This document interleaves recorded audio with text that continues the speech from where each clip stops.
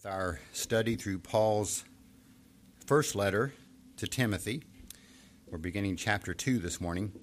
Paul asked Timothy to serve as pastor to the church in Ephesus because he had some serious concerns about some things going on in that church.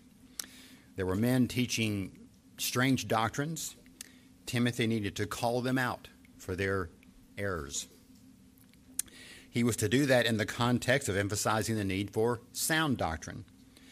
The gospel needed to be made very clear so that people would be enabled to love the Lord with all their heart, soul, mind, and strength, and to love their neighbor as themselves. Which, by the way, this idea of love for neighbor includes correcting false teachers. The Scripture is clear. Love does not rejoice in unrighteousness. So one aspect of love was Timothy confronting people who were teaching what was wrong. We don't usually think of love that way, but that's true. So as Paul was speaking about the glory of God's law alongside the blessedness of the glorious gospel, he could not help but think about how God had transformed his own life. And so he reminds Timothy of that faithful saying, Christ Jesus came into the world to save sinners. And then Paul adds his testimony, his own experience kind of tied into that, and he says, among whom I am the foremost. Paul just marveled that God would take a man who was a violent persecutor of the church and actually save him. He was a notorious sinner for whom God had revealed his perfect patience and then brought him to salvation in his time. And Paul, by the way, recognized he continued to deal with sin because he said, I am the foremost of sinners. He wasn't sugarcoating stuff. He knew there was still sin in his heart. Paul then turns his attention to Timothy after talking about his own conversion, his own experience.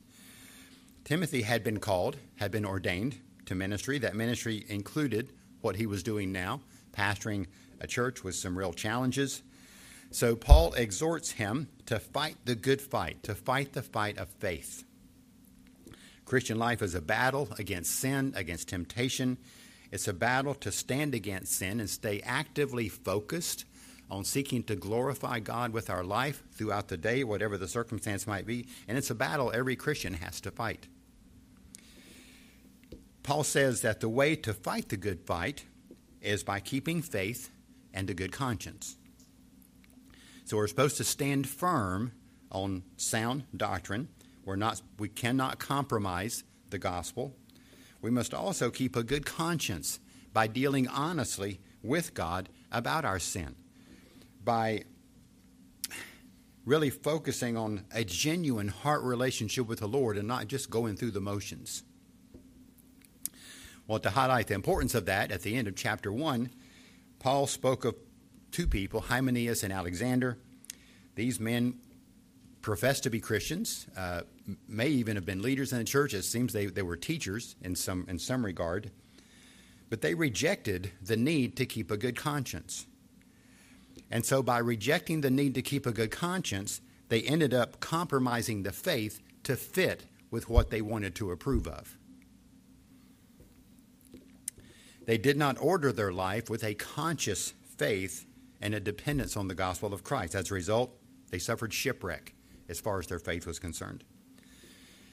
So all through this letter, first chapter, and we're going to see it more as we go, Paul emphasizes the need for sound doctrine, just to continue in the faith and uphold the truth. That's a real priority in the church.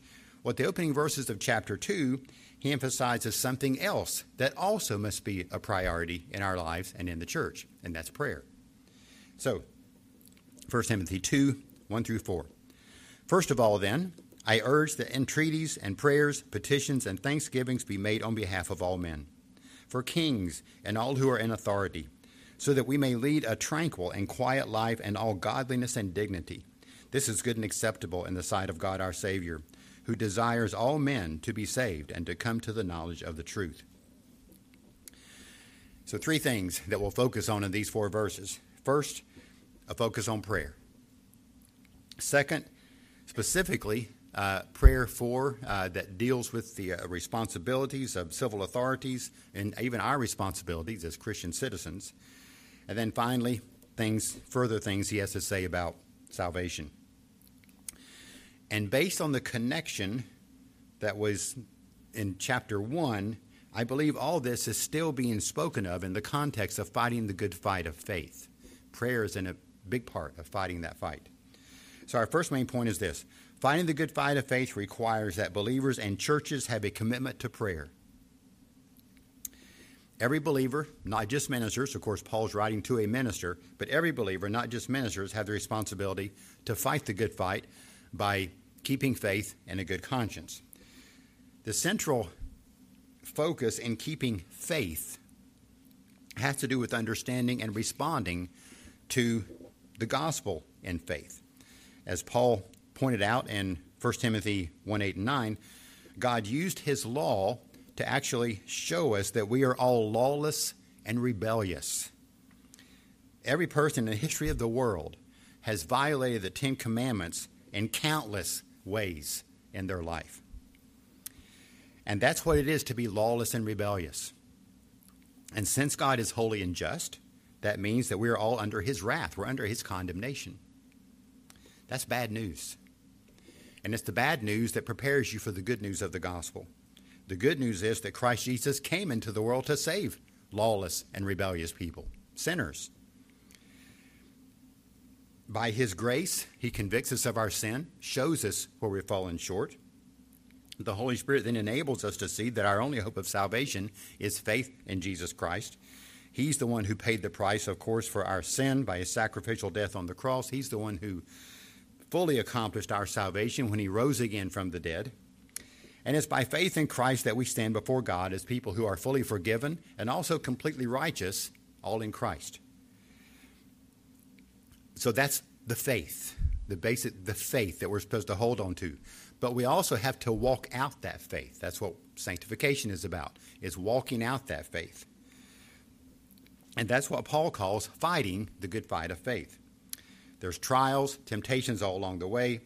It truly is a fight, and it's a fight that we all have to engage in, or we're going to get beaten because we're not fighting. One of the most important weapons we have for this fight is prayer. So in these verses, Paul wants us to see that every Christian, every church, must give priority to prayer. So, in verse 1, we see this point. Prayers and petitions are to be made on behalf of men of all sorts. Prayers are to be made on behalf of all men of all sorts. Paul begins verse 1 by saying, first of all. Now, usually when I see first of all, I'm looking for a second of all and a third of all.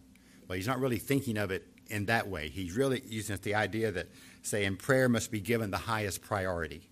That's really what the idea here is. He's been talking about the importance of sound doctrine based on the Word of God. Scriptures must be on that list of the highest of priorities for every believer. But that's not all. You can't fight the good fight without also having prayer. So Paul urges, exhorts us to see the pressing need of prayer. So to further emphasize the importance of prayer, he uses 3 different words to actually describe it. The first word is entreaty. Entreaty really speaks of making petitions for things that are needed. Prayers really speaks of maybe desires for things that please God. Petitions adds the idea of earnest pleading, including prayerful complaints or even laments that might be there, not just for ourselves but for others. But in reality, you try to divide those words out. In reality, there's not a whole lot of difference between those 3 words. Paul seems just kind of be piling up words on top of each other to emphasize what an important aspect of the Christian life prayer is. We need to be coming to the Lord in prayer as an important part of our worship. We need to be bringing our needs and concerns to the Lord in prayer. We need to be bringing petitions on behalf of others to the Lord in prayer on a regular basis. Prayer is an indication of the fact that we are needy. It's an indication of the fact that we are weak It's an indication of the fact that we don't know everything, that we need lots of help. So it's an important way of humbling ourselves. If we are people who don't pray very much, it pretty much goes without saying we're probably pretty proud people. Because if we don't pray much, we're actually thinking we don't need a lot of help. I got it figured out, so I don't really need to pray about these things. But prayer really encourages us and helps us as far as humbling ourselves. Well, Paul further says that these entreaties, prayers, and petitions are to be made on behalf of all men. How do you do that? I mean, what he does not mean, I feel quite confident of this, he does not mean just do a generic prayer that says, God, just bless everybody in the world. Okay, I got that command fulfilled. No, that's not what he means. Can you literally play? How many billions of people are there in the world now? I don't know. Can you get a list? Well, it's going to change tomorrow. You just can't pray literally for all the names of all people in the world at a given time. It's not possible. It can't be done. So what does he mean? I think what he means is we're to be praying for people of all sorts, different categories of people. We're supposed to be praying for fellow Christians. We should be doing that, especially those we know best who are part of our own church. We need to be praying for ministers, for the elders, for deacons, leaders. We need to be praying for other local churches, not just ours. We need to be praying for family. We need to be praying for friends. We also need to be praying for fellow citizens in the country in which we live, in our state.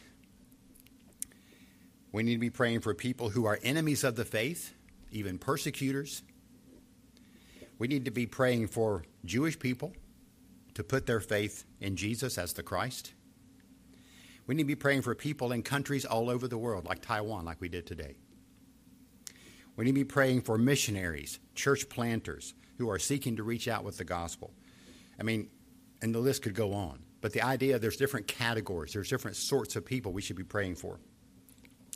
I've seen several tools over the years to kind of help us do that. I'll mention a couple. One is the pastor I served under for a number of years, Peter Lord, designed a prayer notebook called the 2959 Plan. He was never very imaginative with his titles. 2959 Plan meant 29 minutes and 59 seconds a day spent in prayer. That's where you got the number from. And it's a notebook. It's a way actually to organize your prayer life every day. So you're praying for different people, different circumstances, different countries, missionaries. It's a way to organize your prayer through the week. And, very helpful. I've used it for many, many years, or at least the principles that are there. Matthew Henry did a book. I think I have it here, yeah. It's called A Way to Pray. I think there's a couple different versions of this by Matthew Henry.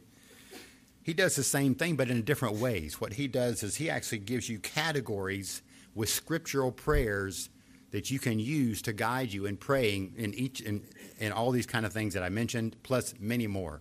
I mean, almost any category you can think of, he's got some prayers listed there to help guide you in those prayers. It's a very helpful resource. We have tried to honor this exhortation by Paul by printing a prayer sheet that's in your bulletin every week. And every week, the prayer sheet focuses on a different country. We'll focus on missionaries or ministries or other local churches. We'll have a prayer for our nation that'll vary from week to week. We'll have a prayer for our church, for a different member or family that's a part of our church. That's also why we have a video that directs us in praying for a different country every Sunday. All that's an attempt to obey this command. Pray for all men. And I think, in my mind, that's the idea that Paul had here. We cannot literally pray for every single person by name. It's just not possible. But we can pray for people of all sorts, and I believe we're supposed to. The second aspect of prayer that Paul speaks of is this, The giving of thanks to God should be a regular part of the believer's prayer, the giving of thanks, believer's life.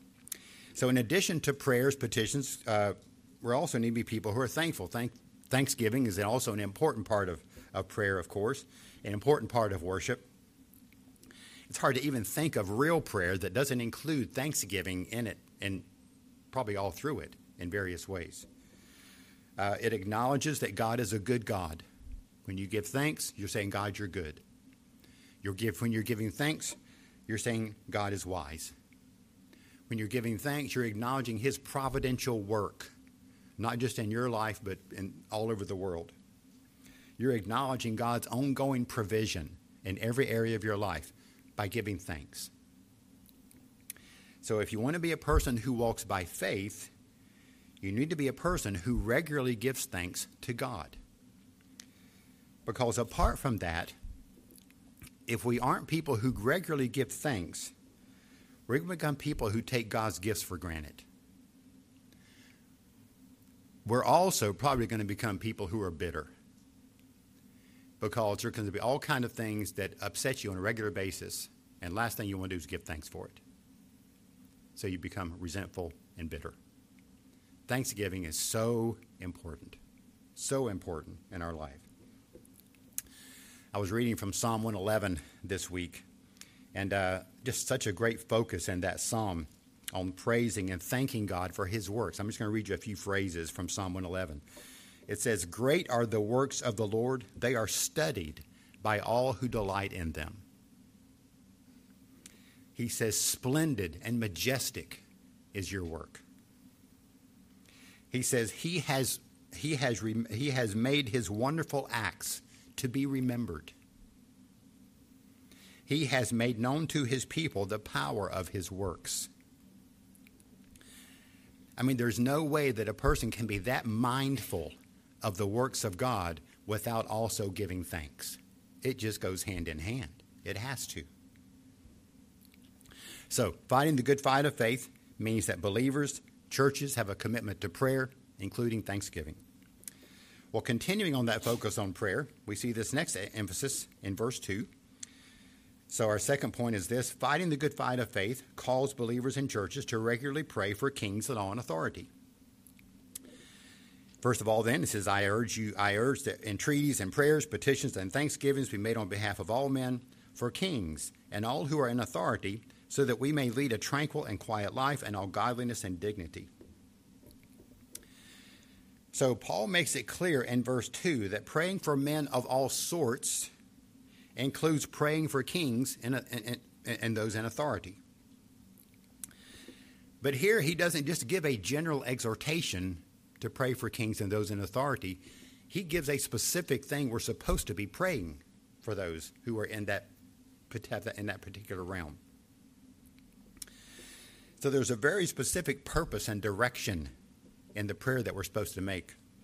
It's really interesting, and I think even instructive, that Paul has just said, pray for all men. And like I said, I think that's men of all sorts, from all categories of life. And then he picks out one. He picks out one category to emphasize, which is probably not the category we would have thought of, but it's the one he thought of. Matter of fact, a lot of churches try to stay away from anything connected to government because you don't want to mix politics. Well, Paul did. Right away, he did. He didn't shy away from it. So it's amazing that that's what he pulls out right away there at the beginning to give instruction on. In his prayer, he's reminding us of how civil magistrates are supposed to govern, what their responsibility is. He's reminding us. So, from verse 2, we see this. Believers should pray for authorities to govern in such a way that order and justice is maintained so that law-abiding citizens can live peaceful lives. Paul says specifically, he says, we're praying for them so we can lead a tranquil and quiet life. Peaceful lives. Well, how can that happen? Well, Paul has some very direct things to say about what the responsibilities of those who serve as civil magistrates are, because he's the one who ordained government. And so he also ordains what the responsibilities are. Romans 13 is one of the places that gives us some of the most detail on that. And there he actually describes civil magistrates as being God's servants, or you could even define it as God's ministers. So how are God's magistrates, civil magistrates, how are they supposed to be his servants? How are they supposed to be his ministers in that realm? Well, they're supposed to see to it that those who do wrong are punished. Civil magistrates are described as ministers of God who are avengers who bring wrath on the one who practices evil. So that's what they're supposed to do. But they're also called, this is again in Romans 13, they're also called to be rulers who are not a cause of fear for good behavior. So those who are law-abiding citizens are praised by civil magistrates.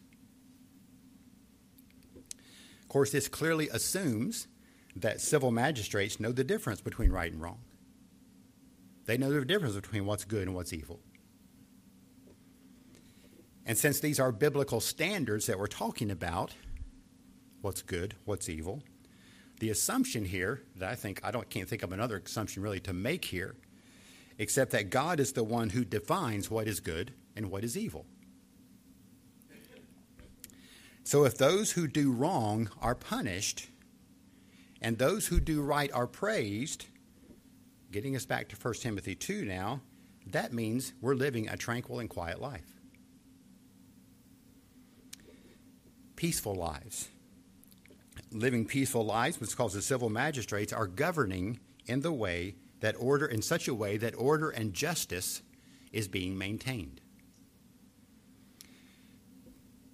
So Paul tells us that he wants individual believers, he wants churches to pray for kings and all authority in this way. This is God's will, his moral will about what civil government is supposed to do. And so our prayers reflect that. Again, keep in mind, this is not being political. This is being a good Christian. This is fighting the good fight of faith. Well, Paul goes beyond that. He also tells us next, believers should pray for authorities to govern in such a way that they are able to pursue true godliness in all areas of life. Pursue true godliness in all areas of life.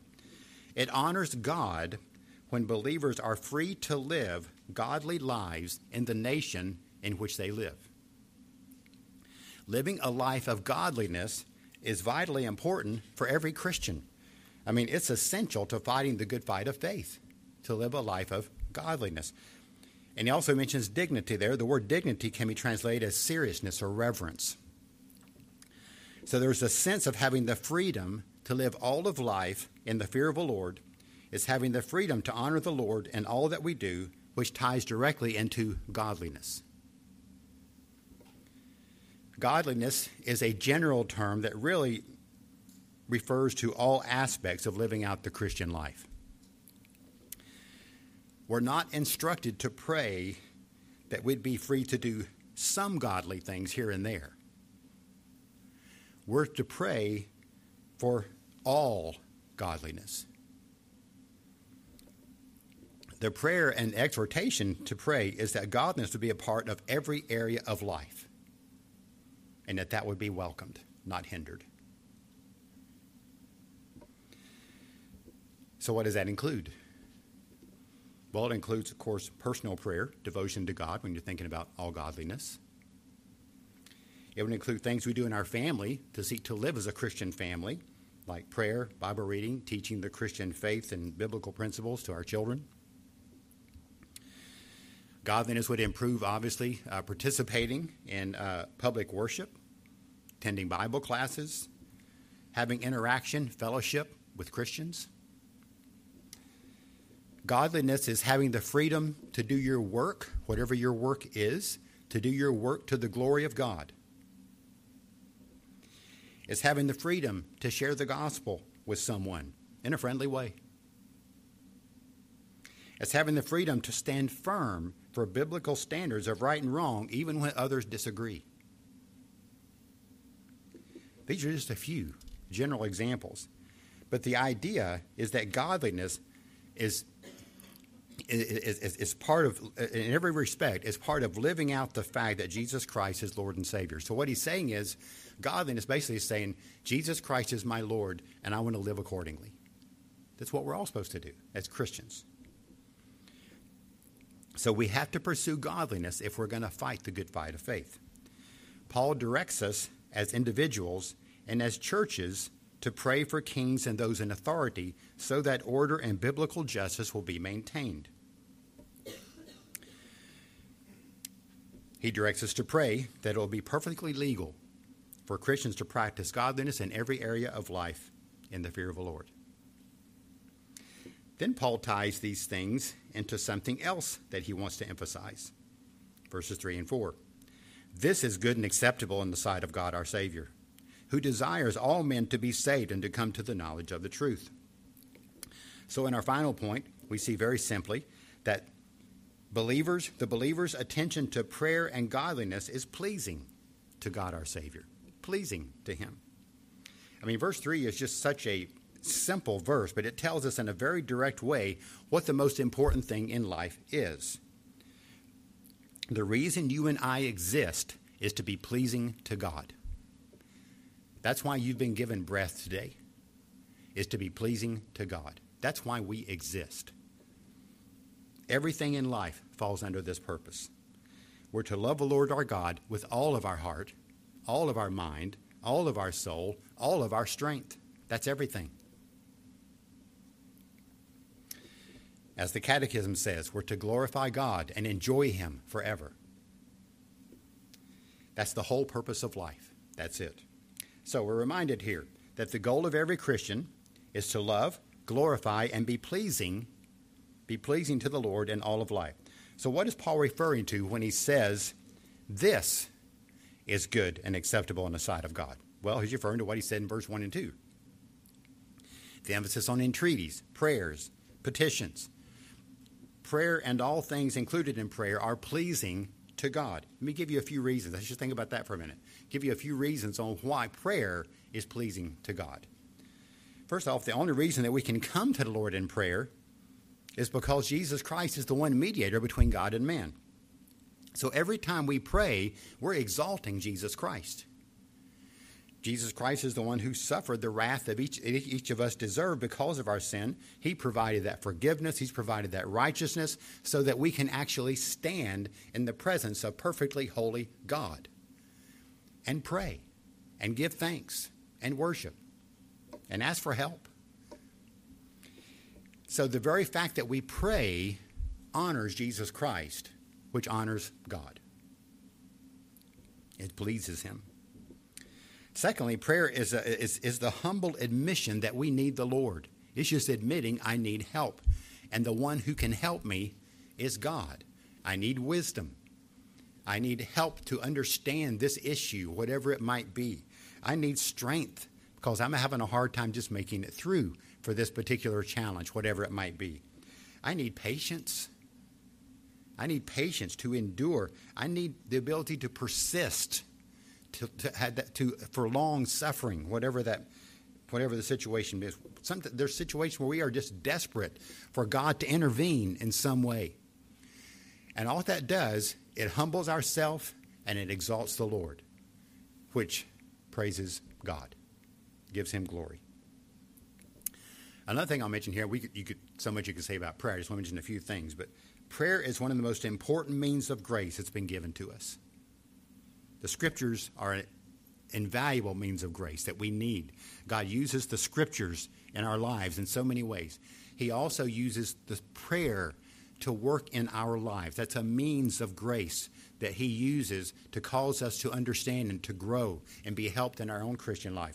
He uses our prayers as a means of grace in other people's lives as we pray for other people about what they're dealing with. So it's an important means of grace. So therefore, it's good and acceptable in the sight of God to pray. Well, what else is Paul describing as being good and acceptable? Well, prayer for people of all sorts, including kings and those in authority. As we noted, God has a very important purpose for civil magistrates. They're to serve him by upholding what is good and punishing what is evil. Now, as simple as that sounds, that's a major challenge. Uphold what is good, punish what is evil. Praise God, there are civil magistrates all over our country, we just think of our country, that are really seeking to do that, really are seeking to uphold good and punish evil. There are others who's come nowhere close. They're doing the complete opposite. They've got evil and good completely mixed up, so therefore, there's no way that they're in line with what God has required. We're supposed to pray about that. We're supposed to pray for them, and as we pray for them, that's good and acceptable in the sight of God. The other thing that is good and acceptable to the Lord is when Christians live their lives in all godliness and serious reverence for the Lord. So obviously, when a believer is living a God-honoring life, God is pleased. And notice it says this is acceptable in his sight, which reminds us that we are always in his sight. There is nothing that we do that is out of the sight or the understanding, the knowledge of God. We all live in his sight. That can kind of remind us of our sin and be careful, reverence, fear of God. It also is encouraging because when you're going through tough stuff, you want to make sure you're not in that by yourself. Well, he's with you, and he's not uninformed. He knows exactly what's going on. So, as he loves it when we seek to honor him in the everyday challenges of life. Well, notice in verse 3, God speaks of the Lord as God our Savior. This reminds us that salvation is of the Lord. Salvation was purposed by God the Father in eternity. Salvation was earned by God the Son in history. Salvation is applied to his people by God the Spirit. Salvation is of the Lord. He is God our Savior. And it's in that context that we read this next phrase in verse 4. God our Savior, who desires all men to be saved and to come to the knowledge of the truth. So, from this we see that God our Savior desires to see men of all sorts come to the knowledge of the truth of the gospel and be saved. He uses the God-honoring life of believers as a testimony to this end. As a testimony to this end. God our Savior desires all men to be saved and come to the knowledge of the truth. I mean, just such an amazing and comforting truth. I mean, you just tease it out just a little bit. You don't have to go very far. What this means is God desires people who are living in lawless, rebellious lives against him to see them be saved. That's his heart. That's grace. That's mercy. People who deserve eternal condemnation because God is just. His heart is for them to be saved. He desires for them to see themselves as sinners. Desires for them to embrace Jesus Christ as Savior and Lord. Desires for them to know the truths of the Scriptures and more. He desires for them to live lives that are good, acceptable in his sight. Okay, now before we go any further with this particular verse, we need to address something here. This verse actually begs the question. If God desires all men to be saved, then why are all men not saved? First, we have to recognize the fact that it's true. All men are not saved. Hell is real. It truly exists. There are many, many people who have died, not only people who have not believed in Christ, but have vehemently rejected him most of their life. There is only one Savior, Jesus Christ.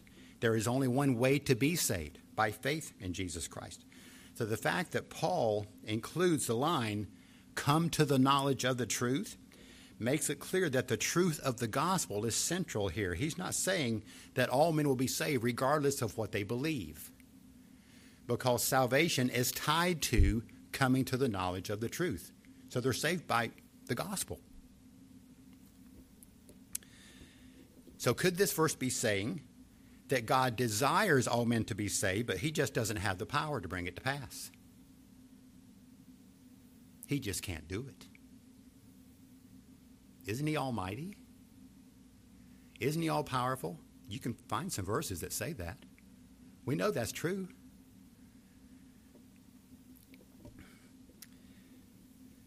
So how do we understand this? I mean,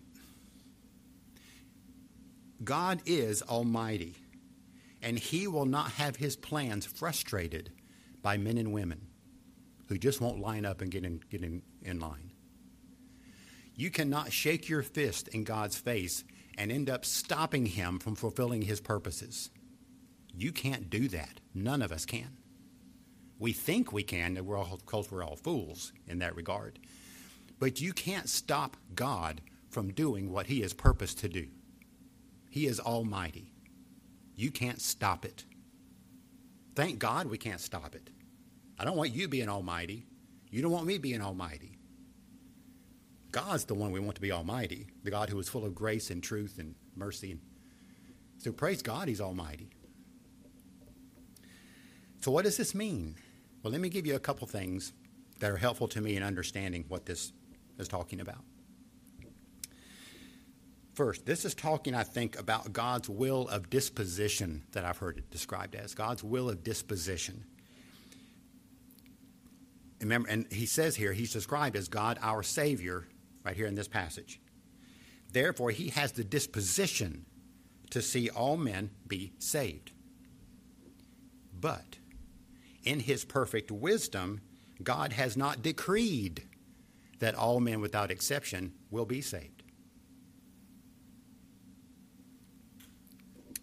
Those who will be saved are described in several ways. They're described as those who were chosen before the foundation of the world. They're described as the elect of God. They're described as those predestined in Christ. I know those are uncomfortable verses. I still remember sitting in a Bible study when I was in high school and reading through those early verses in Ephesians chapter 1 and reading it through fast because they don't want to think about it. You got to think about it. If you don't think about it, you're not going to understand what the Scripture has to say. So the verses may be uncomfortable, but we can't pretend they don't exist. That is who God has decreed will be saved. And thank God you don't have a list of who that is, and I don't either.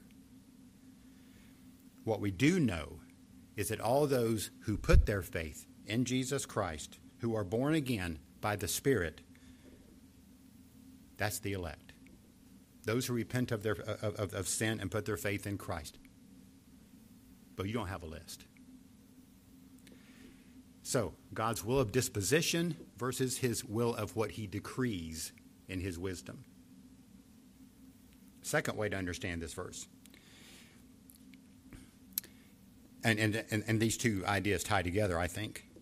Comparing verse 4 with verse 2. In verse 2, we are told to pray for all men. It is not possible for us to pray individually for all men. We just can't do that. So we know that's not what he meant. Instead, I believe he means to pray for men of all sorts in various categories. One of those classifications he gave to kind of show us that's what he meant is those who are kings and those in authority. Well, in a similar way, we come to verse 4, that God desires all men to be saved. I think, once again, Paul is saying here, men of all sorts. Men in all different categories. The Bible speaks of people from every tribe, tongue, people, and nation. That's men of all sorts.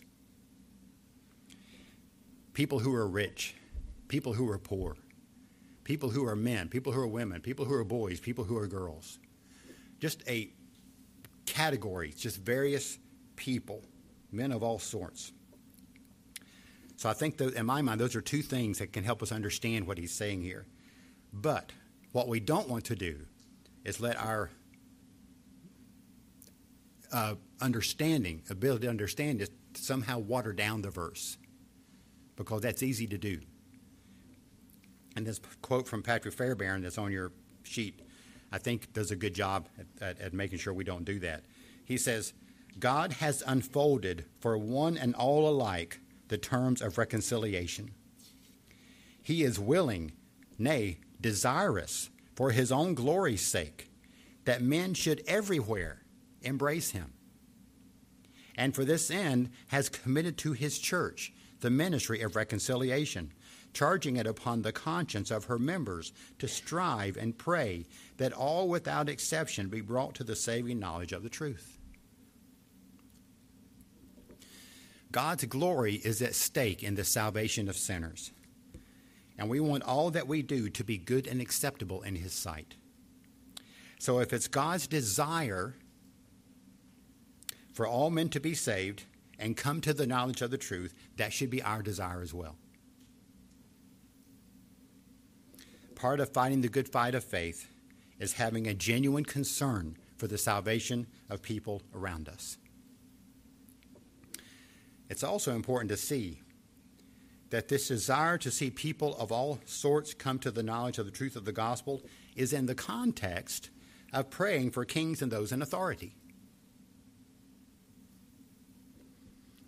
It seems to be saying here that when civil magistrates lead in such a way, govern in such a way, that we can live quiet and peaceful lives in all godliness and dignity, that is most conducive to people who are lost hearing the gospel and seeing an example of salvation lived out before their eyes. When Christians are free to live out their faith at home, in the workplace, at their church, the gospel is more evident to the people around them. And that's good and acceptable in the sight of God our Savior. Just a privilege to live with the pleasure of God our Savior being our goal in all that we do. Lord, we thank you so much for your word. We thank you for reminding us, exhorting us to realize once again, to be reminded afresh of the importance of prayer. My guess is probably every one of us struggle with prayer. Thank you for the times that we do pray, and thank you for the desire that you've given us to pray. But every one of us know that there's a lot more praying we should be doing. I think we all realize that. Lord, I think that's why we find these constant reminders through the Scripture that we need to pray and offer up entreaties and petitions and thanksgivings. So help us, Lord, to be people who are growing in our prayer in ways that are pleasing to you. Lord, I also want to thank you just for the emphasis here on salvation of people of all sorts. I mean, you have placed all of us at this particular time in history, living at this particular place, and having the particular family and the particular friends and the particular people, associates that we are connected with, the neighbors that we live near. You're the one who has placed us where we are. Lord, I ask for myself for a greater desire to see all come to the knowledge of their need for salvation in Christ. Lord, help me to grow in that. Help us to grow in that, to be more conscious of that. So, Lord, thank you. Now, if you're one who's never put your faith in Christ, as we've noted, we are all lawless and rebellious before him. We all are deserving of condemnation. But a prayer like this will be a way to start. Lord, I realize that I'm a sinner. I have not lived up to what you called me to be. But I thank you that Christ Jesus did come into this world to save sinners, sinners like me. and I want to receive Jesus Christ as my Savior. I want to receive him and live with him as the Lord of my life. If you want to talk in more detail about that commitment, you can make a note on your tear-off, or those who are watching can reach out to us through the website. It's in the name of Christ that we